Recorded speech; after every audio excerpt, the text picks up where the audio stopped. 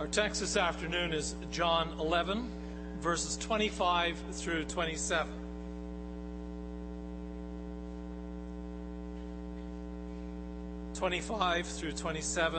Jesus said to her, "I am the resurrection and the life. He who believes in me will live, even though he dies. And whoever lives and believes in me will never die. Do you believe this?" "Yes, Lord," she said. "I believe that you are the Christ, the Son of God, who was to come into the world." After the sermon, let's sing hymn 56, stanzas 1 through 4. Beloved congregation of our Lord Jesus Christ, it is clear from the passage that we read together that the Lord Jesus loved Lazarus, Martha, and Mary. They were good friends. When Jesus traveled to Jerusalem, he would stay with Lazarus and his two sisters in Bethany, which was just a short distance away. And we can imagine the good times they had. Jesus, the three of them, the 12 disciples, eating, drinking, talking deep into the night about the ways of the Lord. Maybe you have been there yourself. Good friends gathered together Sunday evening, Saturday evening, long, good talks over food and drink. But one time when Jesus was far away, Lazarus became ill, deadly ill. The sisters sent word to their friend Jesus to let him know that Lazarus was seriously sick. Obviously, their intention was that Jesus should hurry up and get down there and heal Lazarus. After all, he healed the sick. He drove out demons. He stopped storms. He even raised the dead. So he's their friend. They loved him and he loved them. Surely he would come down and save Lazarus from dying. But Jesus doesn't go. It takes his time. We would say he dragged his heels. And he even knows that Lazarus is going to die. He says as much in verse 15 to his disciples, "Lazarus is dead." He knows that by the time he gets there, Lazarus is not only dead, he will be in the tomb. It's a hot climate. You bury people the same day they die. And after a few days, you do not open the tomb because major decomposition has set in. And that was all fine with Jesus. There are some very unique things about this story. What is unique is the friendship between Jesus and these three, brother and two sisters. It's also unique, you'd almost say bizarre, is that Jesus didn't rush to save Lazarus. But what is not unique is Lazarus' death. That is something that has happened time and again to all peoples throughout history in all places.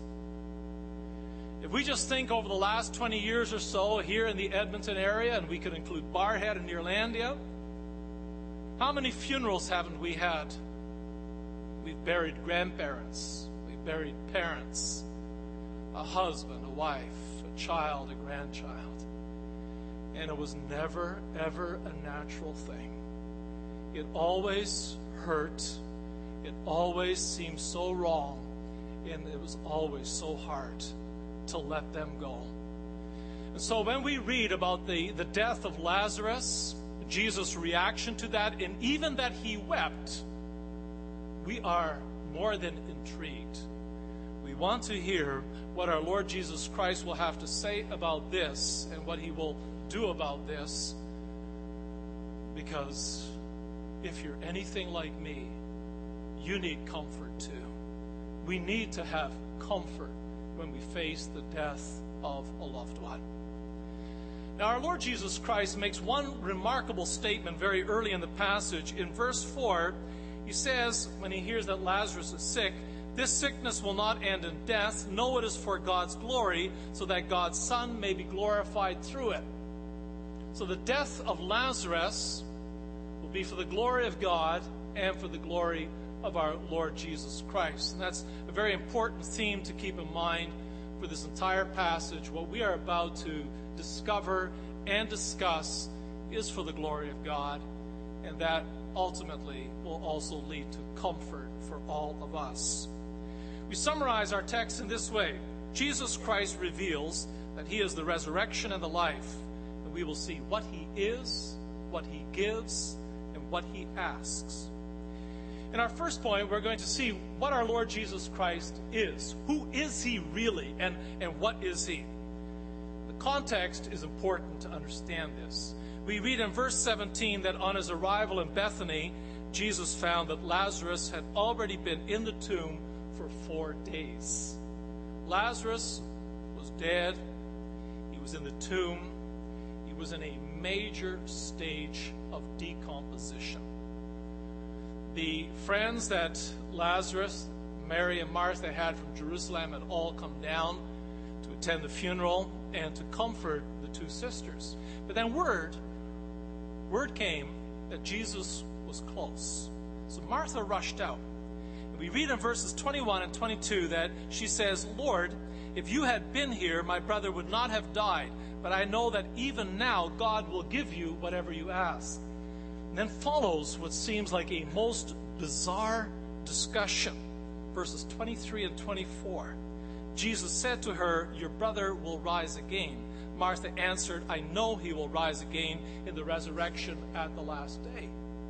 So when our Lord Jesus Christ says, "Martha, I have comfort for you, your brother will rise," she thinks he's talking about the last day of the world, when everybody will be raised from the dead. And Jews at that day, they knew about the general resurrection at the last day. Daniel had said in chapter 12, verse 2, "Multitudes who sleep in the dust of the earth will awake, some to everlasting life, others to shame and everlasting contempt." That was a teaching that the Pharisees drove home in that time, because you see, the Sadducees denied the resurrection of the dead. Every Jew knew, every Jew had been trained that on the last day of the world, everybody will be raised up from the dead. Some will go to the new heavens and earth, and the others will go to hell. And Martha assumed Jesus was talking about that. Now, brothers and sisters, we were not there, and we cannot see Martha's face. We cannot hear the tone of her voice. We don't see her body language, but it sounds like Martha is majorly disappointed. She says, I know he will rise again at the last day, but I'm hurting now, Jesus. If you'd been here, he didn't have to die. And you can raise dead people, can't you? Can't you do something now? It hurts so much that my brother is gone. Resurrection at the last day is wonderful, but do I have any comfort right now? Now, this is the context in which Jesus Christ reveals who he is. He says, I am the resurrection and the life. So we have here one of those famous I am statements of our Lord Jesus Christ. This morning we heard him say, I am the light of the world. And all those statements that Jesus used, I am, they are meant to get you thinking. Those are designed to grasp your attention and to make people think outside the box. Let loose their preconceptions. Jesus says, think about who I am. Where did I come from? Where am I going? What am I doing here? What am I to you? I am the resurrection and the life. Those words are electrifying. Ever since Adam and Eve fell into sin, God said to Adam and Eve, you will die. You sinned, you will die. You are made from dust, you will return to dust. And since that day, every human being has died. And death hurts. You can attend the funeral of your grandmother.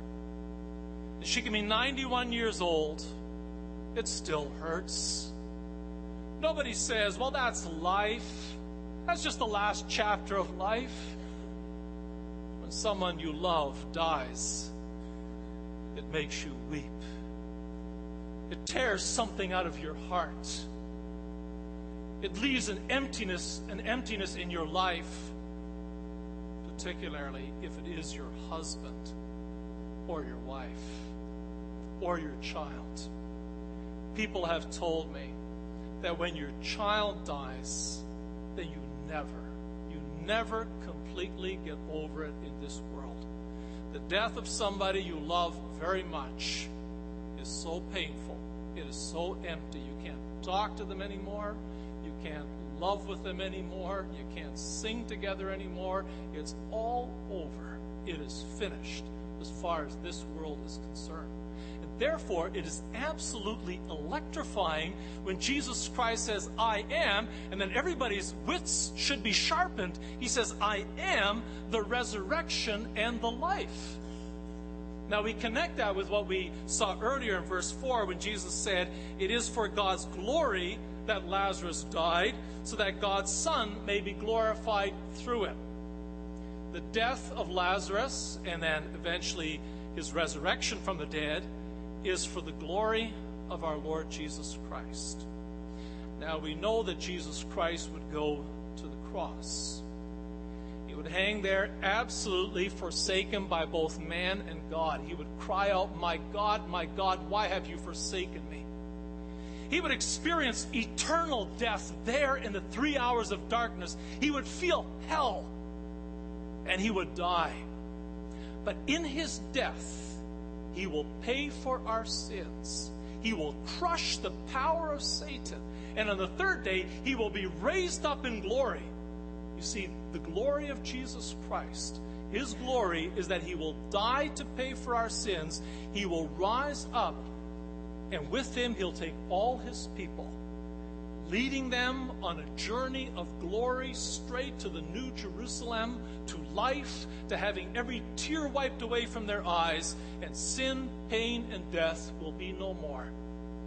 Our Lord Jesus Christ makes clear that what is about to happen in the death of Lazarus and his resurrection would be but a sign that would point to his own death and his own resurrection and the great victory that he would share with his people. The amazing thing is that Jesus Christ could say to Martha, I am the resurrection and the life, even before he died and before he was raised from the dead. And you could say, that's presumptuous.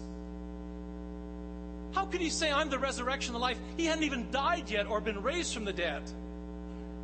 But you see, he is the Son of God. Do you remember with Adam and Eve, when they fell into sin, God said to them, I will send you the seed of the woman, and he will crush the head of the serpent. Did anyone have any doubt that God would fulfill his promise? From the day he said, the coming Christ will crush Satan, and he'll do that by his own death, that gospel was a fact. God promised it. It was going to happen. And our Lord Jesus Christ could already say, well before he made the cross, I am the resurrection and I am the life. You watch me, Martha, and you listen very carefully. I have tremendous comfort for you right here and right now. I will comfort you at the death of your brother Lazarus, because I am the resurrection and the life. That brings us to our second point, what our Lord Jesus Christ gives. He says to Martha and to us today, he who believes in me will live even though he dies, and whoever lives and believes in me will never die. Now, our Lord Jesus Christ is not denying here the reality of physical death. He says, though he die, yet shall he live. Lazarus died. And you know what? Even after Jesus did raise Lazarus up from the dead, some years later, he died again. And he went to the grave. And he decomposed. And that's where he still is to this day. Jesus doesn't say people will not die. He sticks to Genesis 3. By the sweat of your brow you will eat your food until you return to the ground, since from it you were taken, for dust you are, and to dust you will return. Death in the grave is a fact of life. This world is filled with graves. And in those graves are my parents and all my grandparents and friends and relatives, and you have the same. We all have people that we love. They are dead. They are buried. They are returned to dust. So what is Jesus Christ saying? Though he die, yet shall he live. We should understand that there are three kinds of death. There's physical death, which we just talked about. There's also spiritual death. We heard about that this morning. Spiritual death is to be under the power of Satan, to be under the power of sin. You are spiritually dead to God. You are a slave of sin. And there's eternal death. Eternal death is the lake of fire, hell itself, where people will weep and gnash their teeth eternally. So when Jesus Christ says, though he die, yet shall he live, what kind of death and life is he talking about? A lot of people who assume that in this passage Jesus Christ is talking about spiritual life or eternal life. You die, that's too bad, that's all over, but spiritually you've been made alive, and on the last day of the world you will be raised up from the dead. But in this passage, brothers and sisters, our Lord Jesus Christ is talking about more than spiritual or eternal life. He is addressing the power of physical death and what happens there. He even underlines this whole point by raising Lazarus from the dead. It is a bit confusing. Jesus, you say about Lazarus, though he die, yet shall he live. He's in the tomb. He's decomposing. He smells. He cannot sing. He cannot talk with you. We can't be together tonight and eat and drink and talk deep into the night. It's all over. Lazarus is dead. Lazarus is in the tomb. What possible comfort could you give us at the death of Lazarus? And still, Jesus Christ says, he who believes in me will live even though he dies. What could he mean? The rest of Scripture makes very clear what our Lord Jesus Christ means.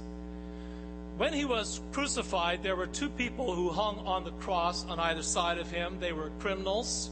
They deserved to be there. They deserved to die. And they both were mocking him. But during the course of the day, the one man started to realize Jesus was for real. And by the grace of God, believed in Jesus Christ as his Lord and Savior, and said to him, Jesus, remember me when you come into your kingdom. And then we read, Jesus answered him, I tell you the truth, today you will be with me in paradise. Later on that day, the soldiers bashed his legs, and he died from shock, from blood loss. And when he died, he went to be with his Lord Jesus Christ in heaven. It is an amazing thing. That morning he was a criminal. He had one foot in hell. Before the day was over, when he physically died, his soul, his spirit, his being went alive and well to be with Jesus Christ in paradise, in heaven, where it is well. It is well with his soul. Similarly, the Apostle Paul, when he was rotting away in a prison cell, he writes to the Philippians in Philippians 1, talking about what he thinks will be his certain death. He says, for me to live is Christ, and to die is gain. If I am to go on living in the body, this will mean fruitful labor for me. Yet which shall I choose? I do not know. I am torn between the two. I desire to depart and be with Christ, which is better by far. So there's Paul in prison, rotting away, certain he's about to die. And he says, if I were to choose whether I could live or die, I would choose to die. Why? It is better by far, because I can depart and I can be with Christ. Similarly, in the book of Revelation, we read in chapter 6 about the martyrs who came to life and are the souls under the altar in heaven who are praying. We read in Revelation 20 that those who die in their faith come to life and reign with Christ 1,000 years in heaven. The 1,000 years is the time period between the ascension and the return of our Lord Jesus Christ. So what happens when a believer dies? Your body goes to the grave and it returns to dust. And that's not nice. That's not the way it was meant to be. Our bodies were not designed to die and to return to dust. That is a grim reality of the fall into sin. And we will have to wait till the last day of the world to get our body back. But at the moment of death, your soul, your spirit, your being, your personality, your thoughts, your memories, who you are, goes through that door of death to be with Jesus Christ in heaven. After this sermon, we will sing hymn 56, which comes from 2 Corinthians 4 and 5, where Paul writes, "Therefore we do not lose heart. Though outwardly we are wasting away, yet inwardly we are being renewed day by day. For our light and momentary troubles are achieving for us an eternal glory that far outweighs them all. So we fix our eyes not on what is seen, but what is unseen. For what is seen is temporary, but what is unseen is eternal. Now we know that if the earthly tent we live in is destroyed, we have a building from God, an eternal house in heaven, not built by hands." And Paul continues in that line. Just think of that passage when you or somebody you know is getting old, or you have cancer and you have been told it's going to take your life. You are going to die. Your body, like a tent, it's old, it's worn out, it's rent, it's falling to the ground. Your body is coming to an end. It is about to die. It will go to the grave. It will decompose. Paul says not to worry. Don't worry about what you see. God will take care of that. What is unseen is amazing and glorious, because when you die, God has something waiting for you, a building in heaven, a place, a room where you can be alive and well, consciously with him to the last day of the world, and then you will get your body back. So you understand, brothers and sisters, what happens to a believer when he or she dies. When you die, you lose your body. And that is sad. It's a terrible experience. And indeed, we understand that what is called in theology the intermediate state, the time between death and the last day of the world, is not perfect, because your body is in the grave. You have to wait to get that back. But meanwhile, in that interval, we are alive and well with Jesus Christ in heaven. Did you notice that in this passage, that when Jesus Christ talks about the death of Lazarus, he says he is asleep? Because it's like falling asleep when you die. At that moment of death, where people think it will be so terrible and it will be so frightening, it's actually very peaceful. And I've seen that many times when people do die. People of faith, maybe in the days leading up to the end, they have moments of fear and doubt and a lot of questions, but amazingly, there is peace at the very end. And at a certain moment, they close their eyes. They have fallen asleep to this world. This world is over for them. But death becomes a door which Jesus Christ himself opens. He is waiting for us there. He greets us. There is light. He brings us into heaven, where he wipes away every tear from our eyes. Pain, sin, and death will be no more. We will reign with Christ. We can pray with Christ. We can rejoice in heaven, also longing that the ones we have left behind in this world, that our Lord Jesus Christ will continue to protect them and also bring them to us one day. And for those who have died and gone to heaven, there is no more death. Jesus Christ says in verse 26 that whoever lives and believes in me will never die. When you pass through that door of physical death and be with Jesus Christ in heaven, there is not for you still a judgment to come that might determine a different outcome. There is no second death. There is no eternal death. When you go through the door of death, it is life and it is joy. It only remains for you to get your body back on the last day of the world, and you will receive that in glory. It's a tremendous comfort. If you've lost somebody you really love, we have widows here and widowers, people who have lost a parent recently, but you might also have lost your child or your grandchild. And that's hard. That's difficult to swallow, difficult at first to accept. only knowing that Jesus Christ is the resurrection and the life, only knowing that he died for our sins and was raised in glory, gives us the hope and allows the tears to dry away, to live in the comfort that the one we said goodbye to is alive and well in heaven, and we will see them again together with our Lord Jesus Christ. And so Jesus finally says to Martha, "Do you believe this?" And she says, "Yes, Lord, I believe that you are the Christ, the Son of God, who is to come into the world."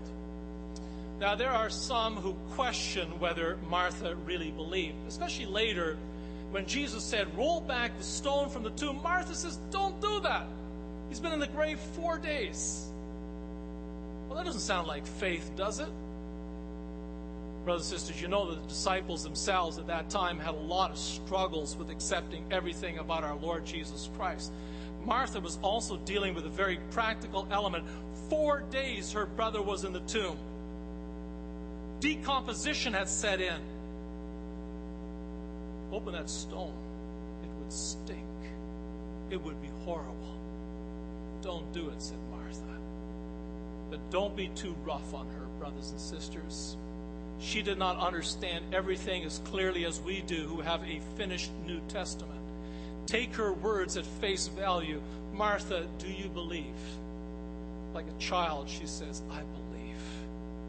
I believe you are my Lord, you are my Christ, you are my Savior, you are the Son of God." And that faith allowed her to embrace the truth, and the truth set her free.